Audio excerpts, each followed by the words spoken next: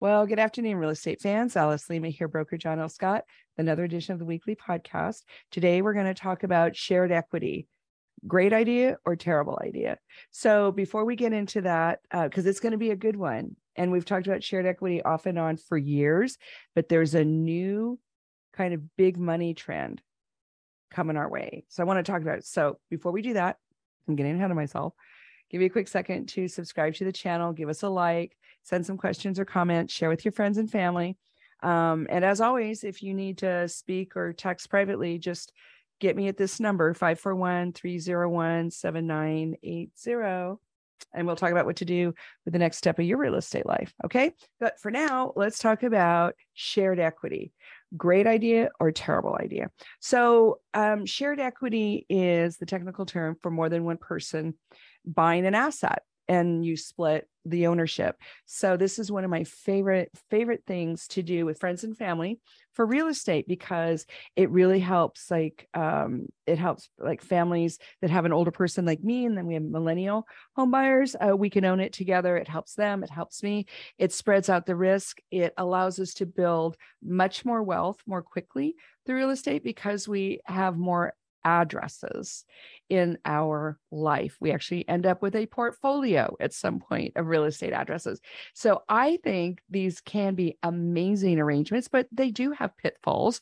I remember my first educational video on this topic was called Mortgage Before Matrimony, and it has to do with buying and selling real estate assets with your sweetheart, and it's still on YouTube, and it's still very, very noteworthy. And then there's also a few more I've done talking about multi-generational shared equity arrangements, buying and selling with investors or business partners. So there's a whole bunch of them on there, but the reason it's coming up again now is because like the big money people, the Wall Street investment people, they're starting to use this as a business model.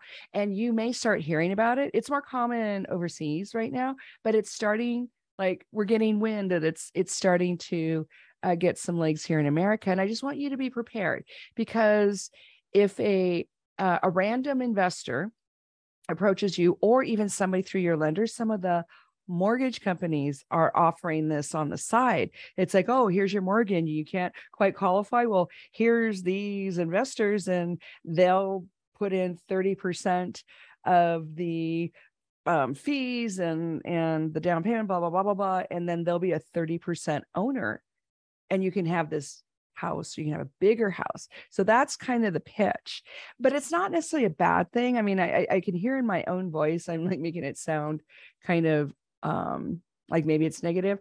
I'm just a little, first of all, surprised that this is coming down the pike so fast, but also I think the education level of the general population is not quite there to know even what questions to ask. So it's one thing to do one of these arrangements with somebody you love and trust, but it's another thing to do it with a random business partner. And I'm not saying that's a bad idea. It's just, you want to check them out. And here's what you want to do. You want to find out who they really are. So you need to go behind the corporation. You also want to look for some reviews. You don't want to be the first one. If you're going to do this with like a random company, you want to find out what happens if they go bust. Like if you've got an equity arrangement, like they own 30% of your house or 20% of your house, what happens if they go bust? So this is where really, really good real estate attorneys come in handy, but also just talking it out with people who have done arrangements like this, whether it's with somebody you love and trust or with a stranger business partner kind of person. And again, if you're going to partner with somebody, it's what I always say. You want somebody who is financially responsible, and they are historically financially responsible. They live below their means. They save their money. That's another good sign. They keep their word, and calm. You want a more business-like energy and attitude when you're doing these arrangements. So if you're doing it with somebody you love and trust, you want somebody who's not emotional, who's got ink in their printer at all times, who pays their bills a little early, and, maybe only goes on vacation once every other year. And I'm not saying that any of that is bad or frivolous, because everybody needs to take care of themselves. That's not what I'm saying. But when you're going out and entering into these, it's like a financial marriage. You just want to make sure you know who you're dealing with, and you want to write down all the expectations. So one of the other things that does not get talked about often enough in these arrangements, whether they're with a business entity or a relative or friend, is who makes the decisions about the paint color and the this and the that. So when I do one of these, it explicitly says in there, we're not discussing that. We're not discussing paint colors. I'm the lead investor. I've already picked everything. I'm not saying this is how you're going to roll, because this is kind of heavy handed, but the idea is you want to think about all this stuff, think about the ownership relationship and the stuff you're going to have to decide in the 5 or 10 years you're going to be together, and write it down, talk about it, and have a plan. So, and the idea that people should have arguments and business breakups over paint color, I just find like a bad reason to break off a financial arrangement, especially if it's profitable.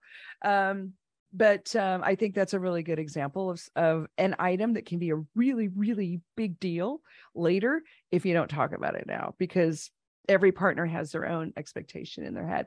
The other thing that you want to definitely document and make sure of is what happens if one of you passes away or goes bankrupt. So if you're doing business with somebody and that entity dissolves or passes away, who are you going to be dealing with next? And you want to write all that down in today's contract. Okay. But again, I've got, probably 4 or 5 videos that go into more detail. So you can go check those. But this idea that a company like a Wall Street investment kind of company that they're starting to do this, it's fascinating on the marketing side. It's in a way kind of genius, but it's a little scary to me because I'm worried people are going to be giving up too much of their equity for not enough money. And if you are going to do one of these, then try to be the more than 50% shareholder. Always try to be the major when possible. Okay. And if you're doing it with your friends or your family or your kids or like somebody else's kids, but they're just like a great hardworking person and you want to do this with them, you can always reach out to me and I'll give you a couple of pointers. We can talk about your situation in particular, but it's fun. In Oregon, if you're married, you can still buy real estate separately. Because we're not a community property state. So, couples that are married can buy things and have multiple arrangements without, needing the other partner's approval in writing. But it gives you vehicles to create more wealth more quickly by having more assets. And you can't do that in just any state if you're in a union like that. But if you're not in a matrimonial union, you can do these with other people, and the benefit to the other person is you might give them like an extra $5,000 when you sell, or you give them their percentage of the rent that's being collected, but they also have responsibilities for the expenses. So however you slice and dice this, write it down and then make sure everybody understands it's this much profit and this much expense because you're a partner. Okay. And if you do get approached by one of these investment companies or a lender says, hey, we're going to start offering this so that you don't have to buy the house by yourself, I would love to hear about it because we're kind of tracking how fast this gets legs here in the States. Okay. So that's all I've got for today.